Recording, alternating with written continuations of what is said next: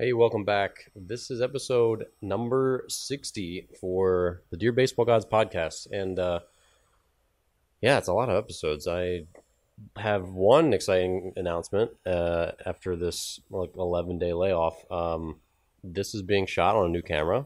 It's the first time that's actually being shot on a camera, not on a webcam, which is exciting to me. And same mic, which I've just decided to keep in frame. So if you're watching this on YouTube, you're kind of seeing the microphone for the first time. Usually I hide it, which is not hard. I could easily put this off screen, but I think I'm going to look probably trendier if I have it on screen. It makes me look important, even though I'm doing this in my apartment. Uh, but just like anything, God, it's even been just being a year. I wish I knew what I know now a year ago, because in the last year, and it is about a year since I really started embarking on some of the endeavors that are occupying most of my time right now, which are creating online courses, which I have four more that I'm going to be finishing soon. Um, my book, which I completed the third draft recently, and I'm excited about. So that's moving on to an external editor who's, well, still a friend of mine, but it's not a family member.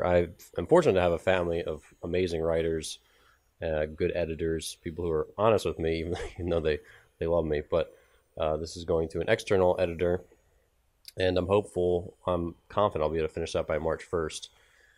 And but this last year, I've done so much stuff on the web. I've been engrossed in YouTube stuff recently, and I really enjoy it, and I find a lot of value in it. And I'm just trying to embrace a changing world more than anything. And so with that has come, just watching other YouTubers, watching other podcasters, watching all other just people doing things better than I do it, who are farther along in the process. You realize just how important audio quality is. And we have good microphones, like Lucas and I, my partner, who we do the Twinsies podcast, which is our podcast together because we have the same birthday. That's why we're twinsies. I'm 3 years older, but we both have December 15th as our birthday. And so we got good microphones. This is like a pretty decent mic that you can see on camera here. It's like a $70 microphone, and we own a couple of them. We got these little boom arms. We got a nice audio recorder, which we actually don't use that much anymore because we started feeding it directly into my laptop. Better webcams, because apparently you buy a $1,300 Apple computer and it still comes with a junky 720p webcam, which I feel like Steve Jobs would be kicking in his grave if he knew that, although he was the guy who still was at the helm when they were still doing that. They have not upgraded to 1080. I don't know why. But anyway, even with that, and I've been filming a lot of video on my iPhone. I've got a couple little mics that plug into my iPhone. So if you follow me on Snapchat or Instagram and you see a video, chances are the audio quality sounds better than a normal person because I have a little mic that I plugged into it. And it just makes it sound better. So I'm very sensitive to trying to give people the best experience I can. And because if I'm going to do something, I continue to try to do it well. So in the past, I think 4 months, I bought an iPad Pro. I've got a bunch of new audio equipment. I've got this new Panasonic Lumix camera, which is significantly better video quality than my iPhone, which even at like 4K, like the 1080 that I'm filming this on, is way better than the 4K of my phone. I don't understand why. I really like understanding, like, especially so I could comparison shop, like, why does this camera take better photos or videos? It's still not clear to me. I don't know. So if you're a tech person, you want to film me and shoot me an email. I thought it was like megabits per second. I thought it was which is the data rate, all these different factors, but there's still, I don't know. Got a new lavalier wireless mic system. So any videos that I'm demonstrating baseball stuff, instead of relying on a really strong like boom mic attached to or shotgun mic attached to the camera, or one of the little mics attached to my phone, it will now be a wireless lavalier set. So that goes right into the camera directly. And I filmed about 10 videos the other day with that, and it sounds fantastic, and I'm really happy with it. I think it was definitely completely worth it. And of course, as I compare that to some of my videos that I recorded, even a couple months ago, it makes me really sad that they sound terrible by comparison and look terrible by comparison. So there's a nagging part of me now that wants to refilm literally everything that I've done to this point to bring it up to like the new standard. But I also would rather shoot myself than do that. So that's probably not going to happen. I think I'll probably update a lot of those videos over time. just to make them look a little better. I also had hair this time a year ago, and I chose not to wear a hat in my videos, which I regret because my hair looked worse than I thought it looked. So anyway, a lot of fascinating things, but this is episode 60, which is in no way a milestone because who cares about the number 60, but a lot of changes in this episode, and it's the first time I'm, like I said, recording this mic directly into my camera. So it's going to be interesting. We'll see how this all plays out. But so today's podcast topic is how do you trust that a coach knows what he's doing? And I got a good email from a person recently, and I've lamented on internet trolls and internet just, I don't know, people in general. People tend to write the rudest possible, they write in the rudest possible manner in which they could ask a question. So they could be like, hey, I'm not really sure I agree with you on this, but can you explain why? That's a really polite way of asking, like, hey, like, why do I not trust that what you're saying is true? But other people just like want to like just say it in such a rude way. And it's like, dude, I'm putting out free information for your benefit. If you're a coach, you don't have to like jump to being a jerk and proving that I'm an idiot. There's also a lot of context. But anyway, notwithstanding, I got a really long email from a softball coach who just was questioning one of the recent softball videos that I filmed about a mechanical thing that's very widely done, pointing the ball to center field. I was taught this as a kid throwing a baseball. If you watch Major League Baseball players, which they're the guys, all the research on pitchers is done, or all the research is done on pitchers. If you watch these guys, 0 people turn the ball to center field. Like, not exactly 0, but like 1 out of like pretty much literally 0. So this whole cue of like teaching kids to throw, whether it's a baseball or a softball, you don't turn the ball to center field. It makes a little logical sense because when you're landing, the ball should be facing third base for your righty, because then as your hips rotate, it just goes straight behind, it just lays back, and now your hand's behind the ball, and then it's on the top of the center of the ball as you go forward. It makes sense that way. However, people still teach that, and it's just misinformation. I'm not like picking on anybody, but it's just not the right way to do it. So it's not a good thing to teach. I've been kind of trying to debunk some myths on the softball side and all that sort of stuff. But so anyway, he wrote me a really long email. And what I appreciated about it was that he had a lot of concerns because some of the things I had explained conflicted with what he had heard from like sources that he trusted. So he had some dissonance, and he didn't accuse me of anything. He wasn't rude. He was just like, look, I have a lot of, here's why I believe the things I believe. Here's all of the stuff I've heard. It conflicts with yours. You actually seem pretty knowledgeable, so can you help me out and explain why you're contradicting this other guy, and yada, yada, yada. And it was, like I said, I appreciated the email. I sent him a long response back. I hope it was satisfactory.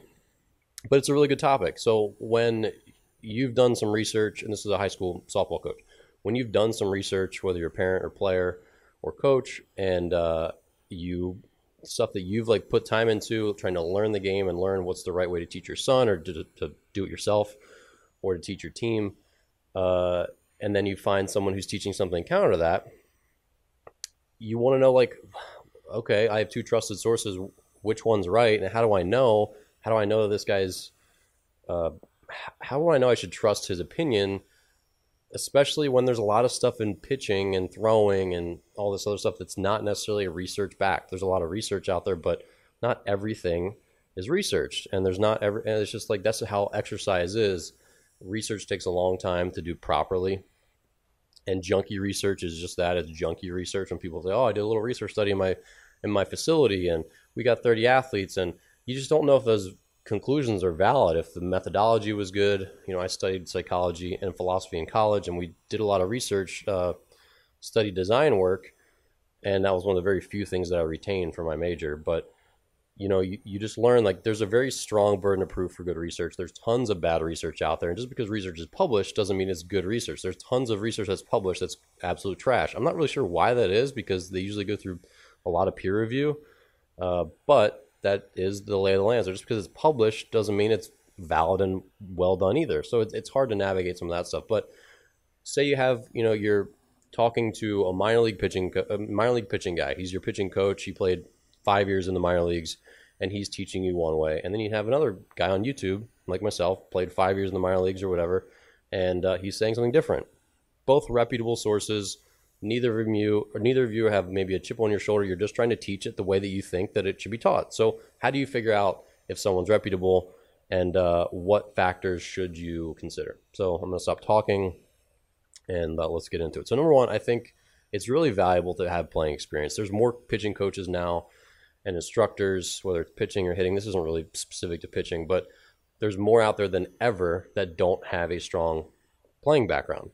I think that's in part because social media and the internet in general, you can learn so much stuff and sort of masquerade almost like as a fraud if you wanted to, where you could just, like, I could just read literally everything I wanted to read about welding. And I actually welded in high school. I actually really enjoy it. It's a good hobby. I'll probably pick up back when I'm an old person or something. But I could read literally everything there is. I could watch a million YouTubes on welding, and I could masquerade in forums, all this other stuff. And if I had a good web presence, I could make a website. I could make an online course. I could teach you how to weld despite probably having little real world welding experience. That's maybe not the best example because you actually do have to weld stuff. But, like with pitching or strength training or any of this other stuff, you can go online. And I remember there's a lot of people out there that I know that did this, that just like read everything that Eric Cressey ever wrote on strength training specifically for baseball. And then you just regurgitate it because it's great information. And if you regurgitate it enough, people think it's coming from you, and you've internalized the knowledge and you use it in your own practice maybe. But does that make you, I don't know, like he acquired all that knowledge that he shared through actually training people for a long time and actually training those baseball players. And then I could take all of that knowledge that's all very, very valid and tried and true and just tell all the people to do it. But you're missing a large part of the little stuff that ends up mattering a lot. So a lot of this stuff doesn't matter that much. You could read everything you ever wanted, write a good strength training program potentially from stuff you've compiled on the internet without having ever trained a person, and you could give that to someone, they'd probably do it and get better. And so that's like, it's hard to say if that's a good or bad thing, because I know from being a strength coach for a long time and actually working with a lot of athletes and specifically baseball and softball players and specifically kids who are new to lifting weights, I know there's lots of stuff that I thought was good early in my career that just like didn't really work in practice. I'd write a workout I thought was awesome, and then like kids' wrists are hurting from a certain exercise at a certain volume, or kids are throwing up because they're doing these two exercises in a row, and like when you pair those together without enough rest, they just kind of get pukey. There's lots of stuff like that. And the same goes with sports instruction, with pitching instruction, hitting instruction. When you don't have a pretty significant playing experience, you just lose all like the little details, like the craftsmanship. Like you might be able to build a chair, but you wouldn't be able to build like, again, probably not the best analogy, like a chair that a craftsman who's been building chairs for 20 years could build, right? Just the attention to detail, the little things, the stuff that an ordinary person wouldn't really know. All those little details are important, and sometimes they just don't. I mean, sometimes you just don't have time to go over that stuff in a short lesson. Sometimes it doesn't matter that much. It also depends on the age of the athlete, but playing experience really does matter, because playing experience gives you the critical knowledge of what's not important more than anything else. Because it's really easy to watch baseball and to watch young athletes and say, he should be doing it this way. He should be doing it this way. Why isn't he doing that? He should train this way. When in real life, that stuff doesn't really stick super well. That's why I don't do a ton of like really fatty, FADDY, fatty, like drills, and I don't do tons of gimmicky things. I'm not putting harnesses on people. And even though I know there's a couple of different companies that make like Velocity harnesses that have some things that help you get a feel for your hips, and I'm not saying they're bad. I just haven't personally used them much. I try to use those things sort of just like rocket boosters, where you just use it for a little bit, you get feel, and that's I think a lot of the way that those things are used actually. But I just know that the biggest thing, because of all my playing experience, was that just throwing a ball and having a really high focus and level of determination to make every throw better than the next, and to have a sort of level of perfection on every single throw, that to me is the biggest thing. And finding drills that help improve your mechanics, but then doing them over and over and over and over and over. Whereas there's lots of kids and parents that run from drill to drill and instructor to instructor, trying to find the next new big thing that's going to like fix them or cure them or be the magic pill. And it just isn't really like that.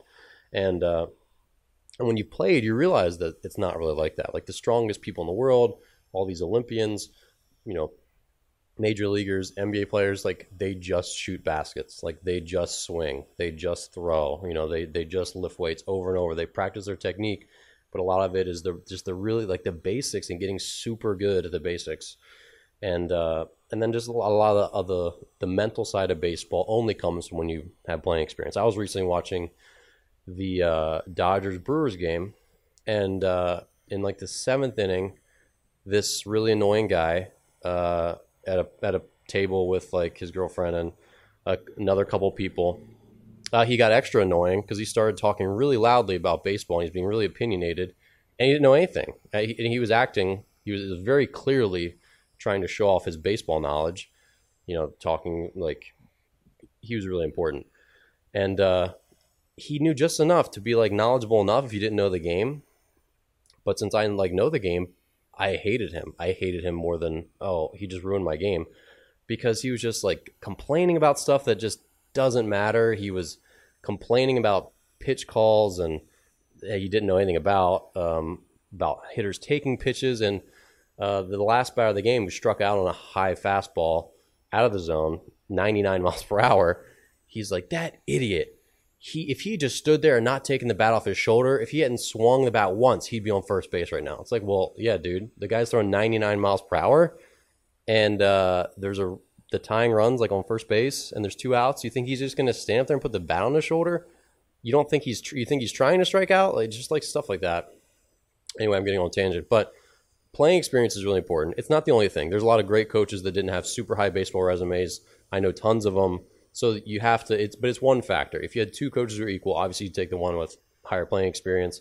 And I know one of the regrets about my career, it's not a regret, but I just learned so much new stuff every single year that I played, especially as I moved up in levels and played with better players and against better players. I learned so many new things every year that it made me sad when I was done because I wouldn't learn more stuff. Like there's so much stuff that goes on at the big league level that there were a couple of things I commented on, like little Instagram posts that I kind of like took a Major League Baseball clip and wrote a little commentary about the play. There were a couple times where some guys who are either like a AA, AAA coach or a guy who played in the big leagues, I know a couple of those guys around Instagram, and they commented and like shared an insight in that specific play that like I didn't know. And they're like, no, that's not exactly what's going on. It's like mostly what's going on, but this actually probably happened too. And I'm like, that's amazing. That's really cool. And you just like don't learn that stuff unless you played at just certain levels. And again, I wish I had more of that because I think that stuff, that nuance about baseball is really cool. So playing experience is obviously important. But again, it's not the only factor either. Coaching experience, I'd say, is probably more important than playing experience, given a certain requisite of playing experience. Because just because you played doesn't mean you're going to be able to relay the things that you've learned in a sensible manner, especially to kids. Now, our clientele at Warbird Academy is more young kids than not, and I don't regret that. I know in the training world, in the sports instruction world, it's like every pro athlete, every Division I athlete is like a trophy on your mantelpiece, and almost you measure your worth by how many pro athletes come out of your program. But really, if you live in a big enough area, like a big metro area, and you're a successful business, been around, you'll get your share of high-level athletes that become D1 and pros. And if you live in a smaller town, like you just may not get as many. And to be perfectly honest, it's very challenging to speak and explain high-level concepts that are important to a 9-year-old or 10-year-old or 11-year-old who isn't going to get it if you use all this weird biomechanical language, unless you really simplify. And it made me a better coach over time because I wanted to see if I could explain the stuff that I would teach a 17-year-old to a 10-year-old.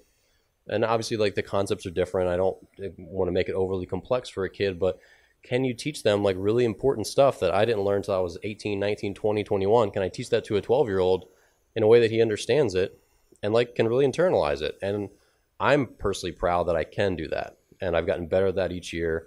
And that's a source of pride to me where I don't feel like I'm a lesser instructor because I don't have a million pro athletes. Like, I've only been in this town 8 years.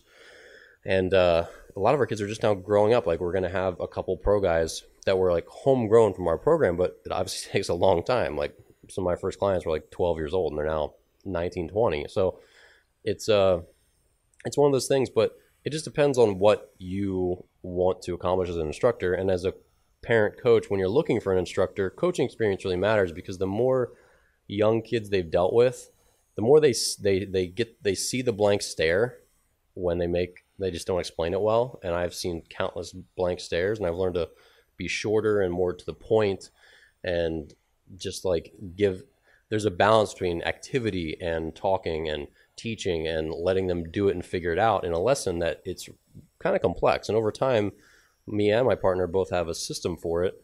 But it's still like it's been honed over time, and every year we get better at it. Every year I start to change the way I do things. And so the coaching experience and private instruction experience are really important. So if you had a guy who was fresh out of the minor leagues and hadn't really given many pitching lessons, or you had a guy who had been giving maybe hundreds or thousands of lessons in the last couple of years, that's probably the guy that you want to go with, because he's honed his craft. It's like anything, it's practice, and practice makes perfect, right? So it's not a situation where you want to just go on playing experience, because I know I've met lots of guys who can't explain how good they were or why they were as good as they are.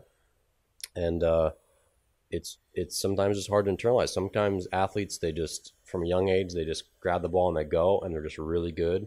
And everyone has to work hard to get to a high level, but some guys work harder than others. And a lot of times the mediocre players, and you'll hear this sentiment over and over and over, the guys who really have to strive extra hard just to stay on the field compared to their more talented peers, and I'm an example of that, those guys often are just better at internalizing new ways of practicing, seeking out new ways of practicing and getting better, and then at the same time teaching those to others, because they had to strive extra hard to find ways to do things, you know what I mean? So you got to think about their skill as an athlete and how much time they put in doing drills and learning new drills and seeking out info and new coaches and being coachable to get where they got.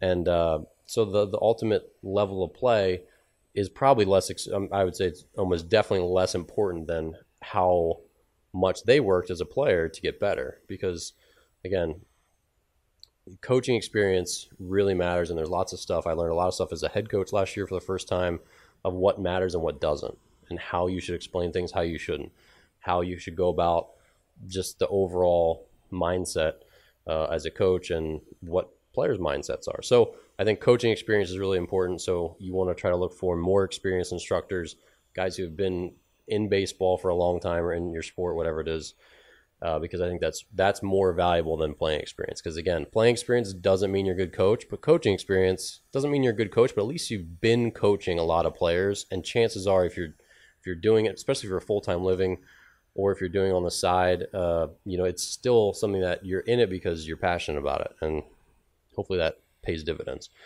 Number three, I would say just reference people, and that seems obvious, but I think a lot of times people don't. I think a lot of times people just go to a facility and they'll just, all right, I'll take that instructor or whatever. But I think obviously there's like a personality fit, and a lot of times you can't tell that until you've done some work with that person for a while. And, there's a breaking in process there, but you got to understand that especially as a private instructor who makes their full-time living, customer service is part of the job. And while myself and my partner in our business does not have 100% satisfaction rate, and I hate that term, but we have like a very high percentage of happy clients that tell other people to come to us, that would give a reference.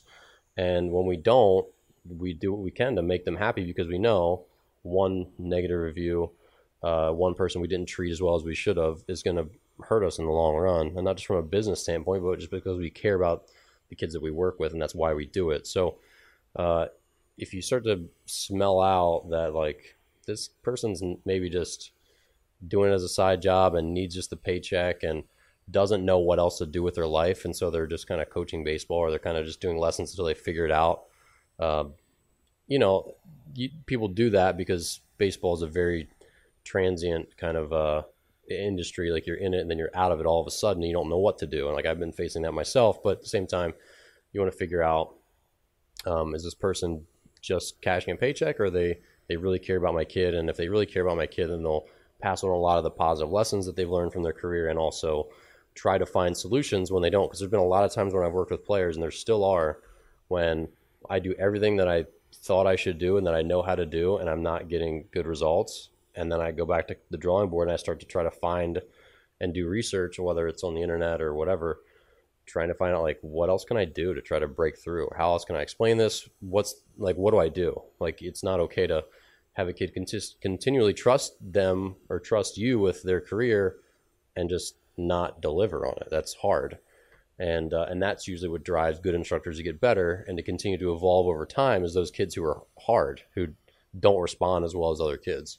So that's a big driver. So when you talk to a couple of parents or a couple of players or a couple of coaches who've worked with that person, and definitely get a bunch of references, not just one or two, you'll start to formulate who it seems like that person is. And at the end of the day, if they all say that that person clearly cared about my kid and enjoyed working with them, that's a big positive, obviously.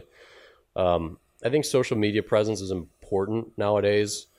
It certainly doesn't mean you're good or bad as an instructor or as a coach, but I think it shows a commitment to being in coaching longer term. And this is certainly a generational thing, so I wouldn't put a 50-year-old coach in the same boat as a younger coach. But for a younger up-and-coming guy, I mean, like, social media is important, and there's no set follower count, but I know that when I look people up, when I like see someone liked one of my videos or commented, or I've heard of a coach and I look them up and they have no followers or very few followers, I immediately think this person is a nobody or is brand new, or I don't know. It's an unfortunate side effect, and that's a quick judgment. I don't necessarily believe they're nobody, but they're kind of a nobody in the industry. And when you see a coach who's got like a lot of followers, tens of thousands or more, you at least know that a lot of people are tuned in and paying attention. Doesn't mean they're good at their job. There's definitely a lot of incompetent ones out there. I could rattle off a bunch for sure, who have a big following, who are great at marketing themselves, but are kind of stupid or kind of miss the point and don't really get it. And this kind of goes back to playing experience, because a lot of coaches that can have a great social media presence, had a moderate playing experience, and clearly just don't get the higher level stuff that they think they do. I'm not a big fan of those people. It's not to say they're bad people or anything, but I'm like, there's holes, and people that have been there can see those holes. But anyway, like, having a social media presence is, I mean, it is a indicator that people are paying attention to this person, that people are working with them. It's just social proof, right? It's just social proof. So something to pay attention to. I don't think that's a make or break thing, but it's obviously a factor. And then number 5, I would say here is, are they a lifer or are they part-time? Because there's a definite difference, and this kind of goes back to customer service and how you treat people. When you have to pay your rent and put food on the table and pay your mortgage and all this other stuff, because teaching kids baseball is your full-time job, you approach it completely differently than if you don't need the money, or if you do need the money but only in a part-time sense, like you have a full-time job. There's a very big difference. And Lucas, my partner, and I have been all in for a long time, and we know that if we give people crappy experiences, then that's not going to bode well, and we're going to become homeless people, I guess. But so that's a big factor, and you obviously want a coach who's going to be there in the long term for your kid. And obviously people always, if your kid's 12 doesn't mean their coach is going to be there for you till they graduate. That's a long period of time. People change, they have families, they have kids, all that stuff. Life happens, but at the same time, there's, and this happened to one of our softball girls from the past. She hit with Lucas for a couple years, and she was kind of a coach jumper a little bit. Found a female softball instructor, and I get that softball players often will much more heavily identify with a female hitting coach compared to a male. Completely get it, totally fine. But she jumped to another hitting instructor, and they've been working together, Lucas and her, for a long time. And I kind of warned them against it because they were going to be in our facility for the next bunch of years. Like, we knew they were really bought in and all that stuff. And you guys have been making progress. Like, he's going to be here for the long haul. This other person, good or not, it doesn't sound like they're going to be in town for that much longer. It doesn't sound like they're going to be here for the long haul. And sure enough, like 6 months later, full-time job, see ya. So it's like, all right, you spent all this time with this person getting all these lessons, and then they were just like biding their time, waiting for a full-time job, and then see you later. And that's hard to keep jumping from instructor to instructor. You don't really want to do that if you can, because the better you know somebody, and I've worked with some kids now since I have a kid who's in college now. He's going to be turning 20 if he's not 20 already. I've worked with him since he was 12 years old. I know that kid personality-wise, his mechanics. I've seen his progression from years to years. Like, I've seen changes in him. I know him as well as he knows himself probably as a pitcher. And like, that's important because I can immediately see him, having not seen him pitch for 6 months. He's off in college now. And I can know, like, he's not right. Like, he needs to do this and this, and he'll be right back on track. Just like a mechanic who's worked on cars long enough, they can immediately see a problem and fix it really quick. And it's just, having that rapport too, long term. And then just, like the connection where they could shoot me a text and we could talk about an outing they had or this and that. And it's, that's tough when you're always jumping instructors. You want to try to develop a deeper bond. So you want to look for someone who's more bought in, who's probably been doing this for a while, and try to sniff out their situation. Is it just been, they just started doing this and they're actively seeking a full-time job? And that's a lot of people, and that's okay. And that doesn't mean they don't care, but it does mean that they, the rapport that you build and the progress that you make might suddenly just get snipped. And again, that's just not really ideal.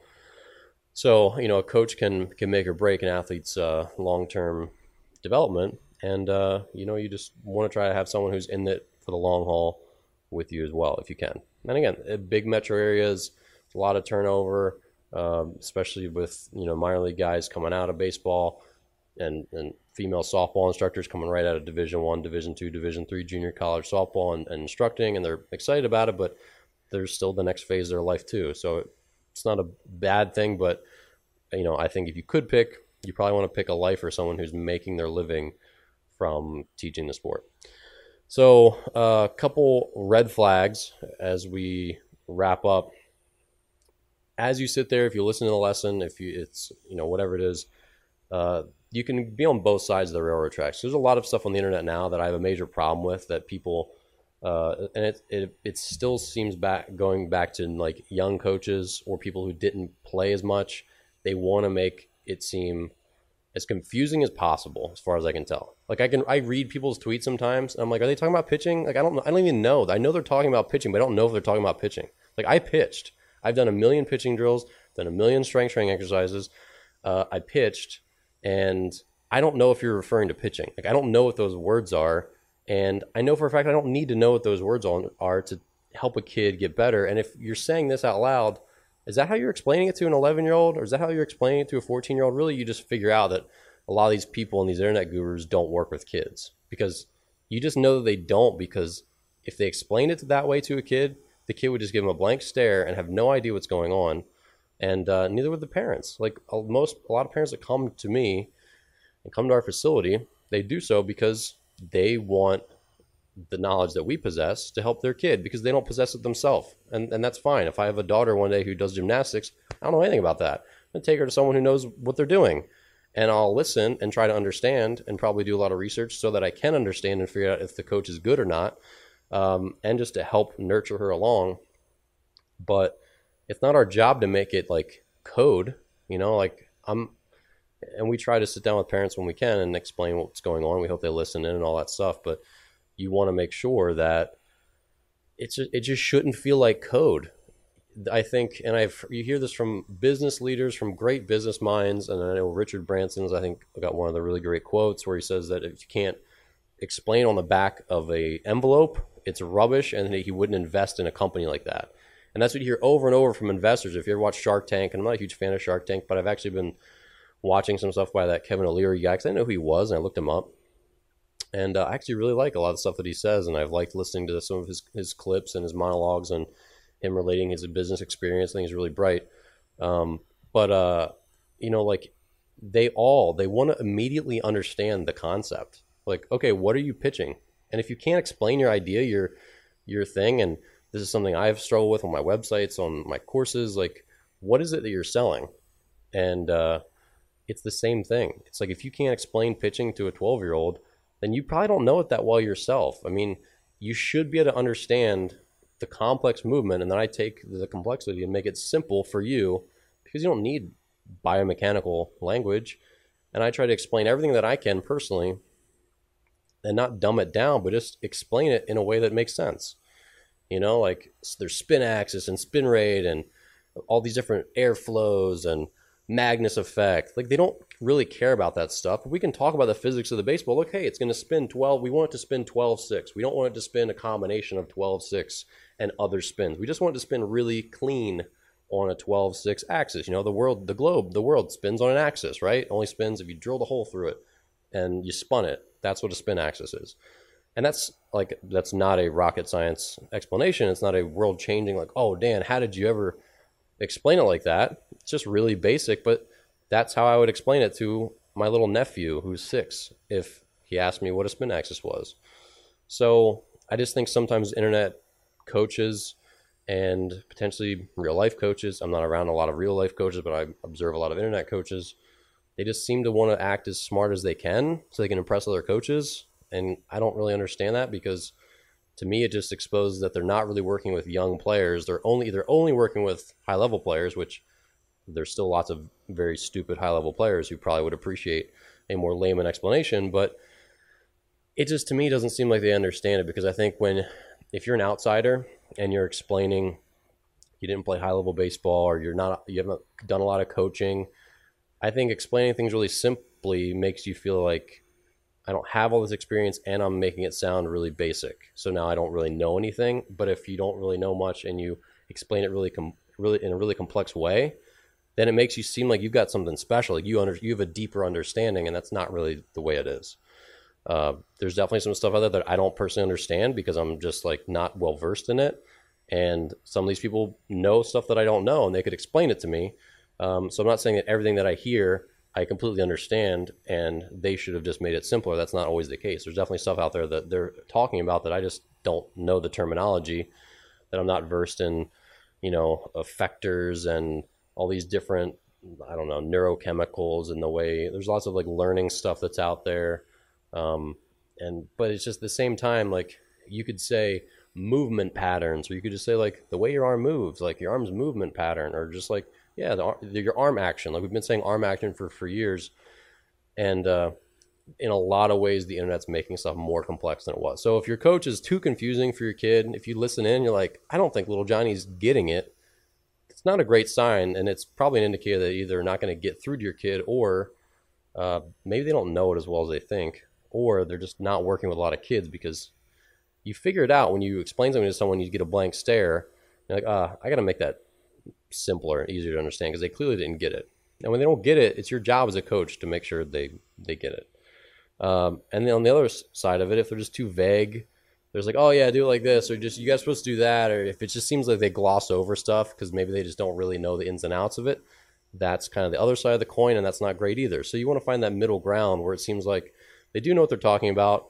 And I'm certainly not, this is not an advertisement for me. I'm not perfect, definitely not. But I think I strike a decent balance of being like heady enough where I'll explain a lot of stuff, but I'll try to make it simple, and also not try to gloss over it too much either. Just be like, oh, just do it this way, or this is the way I did it. And that's the next thing. If a coach is talking too much about the way they did as a player, it's not a great thing, because you wonder if they're just teaching what worked for them, or what they're objectively teaching that will work for lots of people. And I take my own experience and I try to relate it to other people, but the one thing you do when you work with lots of kids and lots of pitchers, and you realize that they all throw different. Like they're not all the same, and they're certainly not all me. There's a handful of kids out of every 100 that like really remind me a lot of myself, whether it's the way they throw, whether it's their arm action, whether it's just the way they set up, they're just body type, or the way the ball spins, or whatever. There's like lots of similarities, but not in everyone. And I don't want to try to make everyone like me, but there's always going to be a bias, right? I'm always going to teach a little bit more of the stuff that I know compared to someone else. So, if you were a lefty, you'd be right probably to choose a lefty pitching instructor, perhaps, if he was available and he was really good, over me, who's a righty. Like he's just going to know funky, weird, psycho lefty stuff a little better than I would. Like I'm pretty good at teaching a lefty pickoff move, but because I've like studied it and looked at video and all this other stuff, but I'm not going to have the nuance of a lefty. Like I really just won't. I never will, because I wasn't a lefty. I didn't pick off guys at first base as a left-handed hitter or as a left-handed pitcher. Like that's a definite gap in my knowledge. Even though I can teach the mechanics of the move pretty well, and I think I've done a good job of that with our lefties.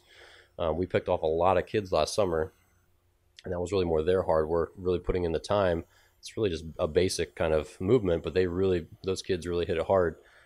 Kudos to Porter and Drew, but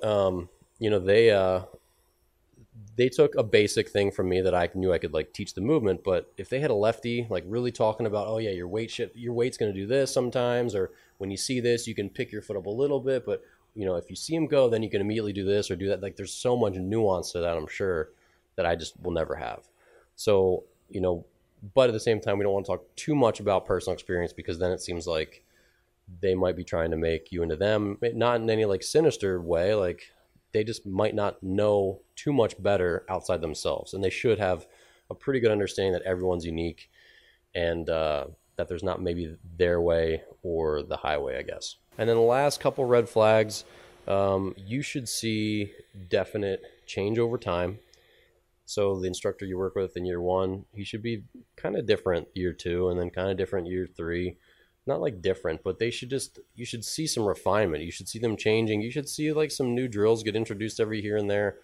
I don't retool my drills, but some of the drills I do today, like my book, I have a book that I published in 2013. Periodically, I think, God, my book is getting more outdated. Like I need to update it. I know that most of it's not out of date, because the stuff I put in that book are principles more than anything. They're pitch sequence principles, they're practice principles, they're like the way pitching mechanics are. But at the same time, there's definitely some stuff in my book with pitching mechanics that I've like found better ways to do it, or better ways to explain it, or there's a couple things that I think probably just like I don't believe that anymore. And there's some drills that I've definitely fallen out of favor, but there's only like a couple of them. I mean, yeah, definitely buy my book, but no, it's you just evolve over time as a coach. And I felt that way 6 months after I released the book. I felt that way a year after I released the book. I'm like, I can't keep updating this thing every year, but every handful of years I probably will. And it's only probably swapping out 2% of the material, like a really small amount, because most of the stuff I put in there was only the most important stuff that was like tried and true and really, really long-term important, because I'm not like a big gimmicky guy, like, use this, I don't know, like, I'm going to leave the analogies. I've been brutal today, but you get my point. Everything you do should be out a little bit outdated in 6 months. Like you should be adding new things to the fold, and just like kind of like, oh yeah, like that drill was good, but this drill is definitely like a little better for that same purpose. And this is like my go-to now. And that's completely okay. Like all these things kind of evolve, and you learn new stuff. You work with new kids that teach you new things. You struggle to get through to a kid, and you break through and teach them some new thing that you just make up. And then it just like works really well, and it's better than something else that you used to teach, or better than a new way of explaining it. So there's always an evolution, and you should see that as a parent. You should see that over time. Kids, you should see that over time, but it still shouldn't be different every year. There shouldn't be like, oh, he used to be teaching this, now he's teaching that. It should be like mostly consistent, like 80-90% the same stuff every year, and they just find new, better ways, or new, more efficient ways. They just start explaining stuff differently. They just start to get better at their job over time. But just because, if you're a lawyer, oh God, I'm doing another analogy, but it's not that like you get better over time, but you still do the same lawyering 5 years in that you did 2 years in, right? But you're just more efficient with your time. You learn what doesn't matter as much. You just get better at doing tasks quicker, which is the same thing as being efficient. But it's those are things you should see. So you should see progression over time. And then lastly, you should see technology trickling in. So number one is camera. Like they should be using video relatively regularly. There's a balance, and I know this as a coach, because I'll explain things verbally if it's just going to ruin the flow and I use cues, and I'll like say, hey, you're here rather than here.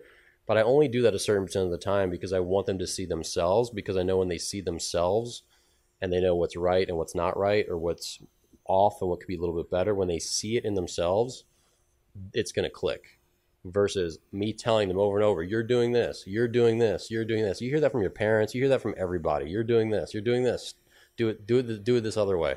But when they see it and they understand what right and wrong looks like, what correct and not correct looks like, then they really buy in better. So obviously I'm not just going to like take photos and take videos constantly throughout a lesson. It just ruins the flow of it. And pitching is just more than pitching mechanics and throwing.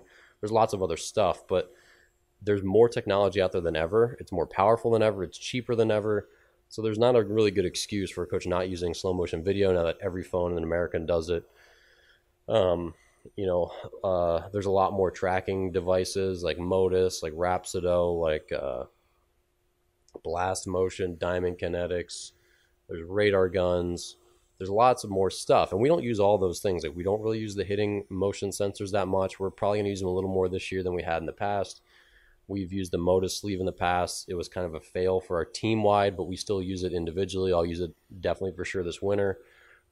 There's some value in tracking more things that you can previously not track, but not everything also needs to be tracked. Like just because other coaches use it doesn't mean that it's making your kid better. And the vast majority of the time, your kid is going to be, or players, when I'm talking to you, you're going to be out there in a field playing catch in a baseball field. Like you don't need a Rapsodo.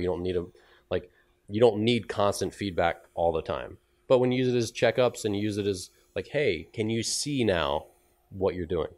That's really important. I don't think you need to be in a pitching lab constantly. I think that's not how the vast majority of pitchers were created. And just because, that's the Izot fallacy. I'm not going to fall into that. But just because like lots of pitchers before us came without all this high tech, and lots of players after us will come without all this high tech. Latin America, whether it's Venezuela, Dominican, Puerto Rico, wherever, amazing ball players are coming out with bats that don't have paint on them. They're swinging metal bats that they've hit so many times that the paint's all worn off when they're not swinging a wood bat. And they're not doing high-speed video. They're not doing any of this stuff, and they're still getting really, really good. So just don't stress it. But at the same time, it's available to us here. And if a coach doesn't use any of it, it's not a great sign, because if they're telling you, oh, I can see it all with my eyes, they're lying. Video cameras catch way more. And again, they have the mirror effect. They show an athlete so he can see with his eyes what you see with your eyes. That's the most valuable thing. I can tell a kid what he's doing in space. I have a pretty good idea, but it's not more valuable than showing him. I'm telling him, I'd rather show him. So that's another big thing. So those are some red flags. And I don't know if you'd say like a green flag or a white flag, but the big things are just like coaches should clearly have passion for their job. They should clearly evolve over time. You should see them getting better at their job over time, spending time with continuing education. And you won't see that stuff, but you'll see reflected in the way they do things. And they should care about your kid, and they should connect with them. So if you don't have that, if they don't genuinely enjoy working with them, then just find someone else, even if they're really, really good. That you're going to spend so much time, and coaches are so influential, even as instructors, they're so influential that if they don't both enjoy their time with each other, it's just not going to be a good long-term situation. It's much more than just mechanics and all this other stuff. When you believe in a kid and they know that you believe in them and think they're cool and all this other stuff, they're more likely to go home and work hard. They're more likely to get, good grades in school. All these other secondary and tertiary effects of just having a positive relationship with another person who's not in their family. And that's a big thing, obviously, as well. And, and Lucas and I know that in the end, like we really, like there's so many kids that have left our program that they just will come back and visit us. They'll send us a message and just like check in. And because they're just like good relationships that now that they're out of sports and they're out of college, like they will just be our friends. And that's really cool. And that's something that's special. Because at the end of the day, like we really, like I said before, like I really don't care how many guys went off to the pros. Like you'll never hear me really brag about that at a bar anytime in the future. And that's not why I don't really care to be like, I won't rule out that in some distant future, maybe I have some role in pro baseball, but I probably won't. I probably don't care if I don't ever do. Like I don't feel like I need to validate myself, or that training guys who are already extremely good makes me in some way a better coach. You definitely learn tons of stuff from training great athletes. You learn just tons of stuff. And by being in that environment, you definitely learn tons of stuff from being around kids, and you can use it in both directions. Stuff you teach kids and the way you boil it down is important to help reach more pro guys too, and just find out like what's really valuable, and stuff you learn from pro guys will obviously boil down and be valuable to kids, because there's so many great athletes that figured it out on their own, and they'll explain the little nuances that they do and stuff like, oh, I did this. It'll blow your mind just spending a whole day or a week with a bunch of athletes who are willing to share stuff that they did to get to that point. Like, they have so many little nuanced things that are always different from player to player, and they're super interesting. And you can always, that's one of the things that I was really disappointed to lose out on when I had to hang them up. So I think that's where we're going to wrap up today, but thanks for being back. I appreciate the patience with my schedule. I don't know. I enjoy my podcast. I enjoy doing interviews. I just am pulled in a lot of directions, and sometimes sitting down for a 45-minute monologue is tough. And I don't know if I'm making excuses for myself. I don't know if you care or not. I do care about putting out content regularly, because I'm sure a lot of you, when you listen, you hope that you get the little ding, the little notification that there's a new episode every certain day. And it nags at me that I don't do that. I need to get on a consistent schedule, I know.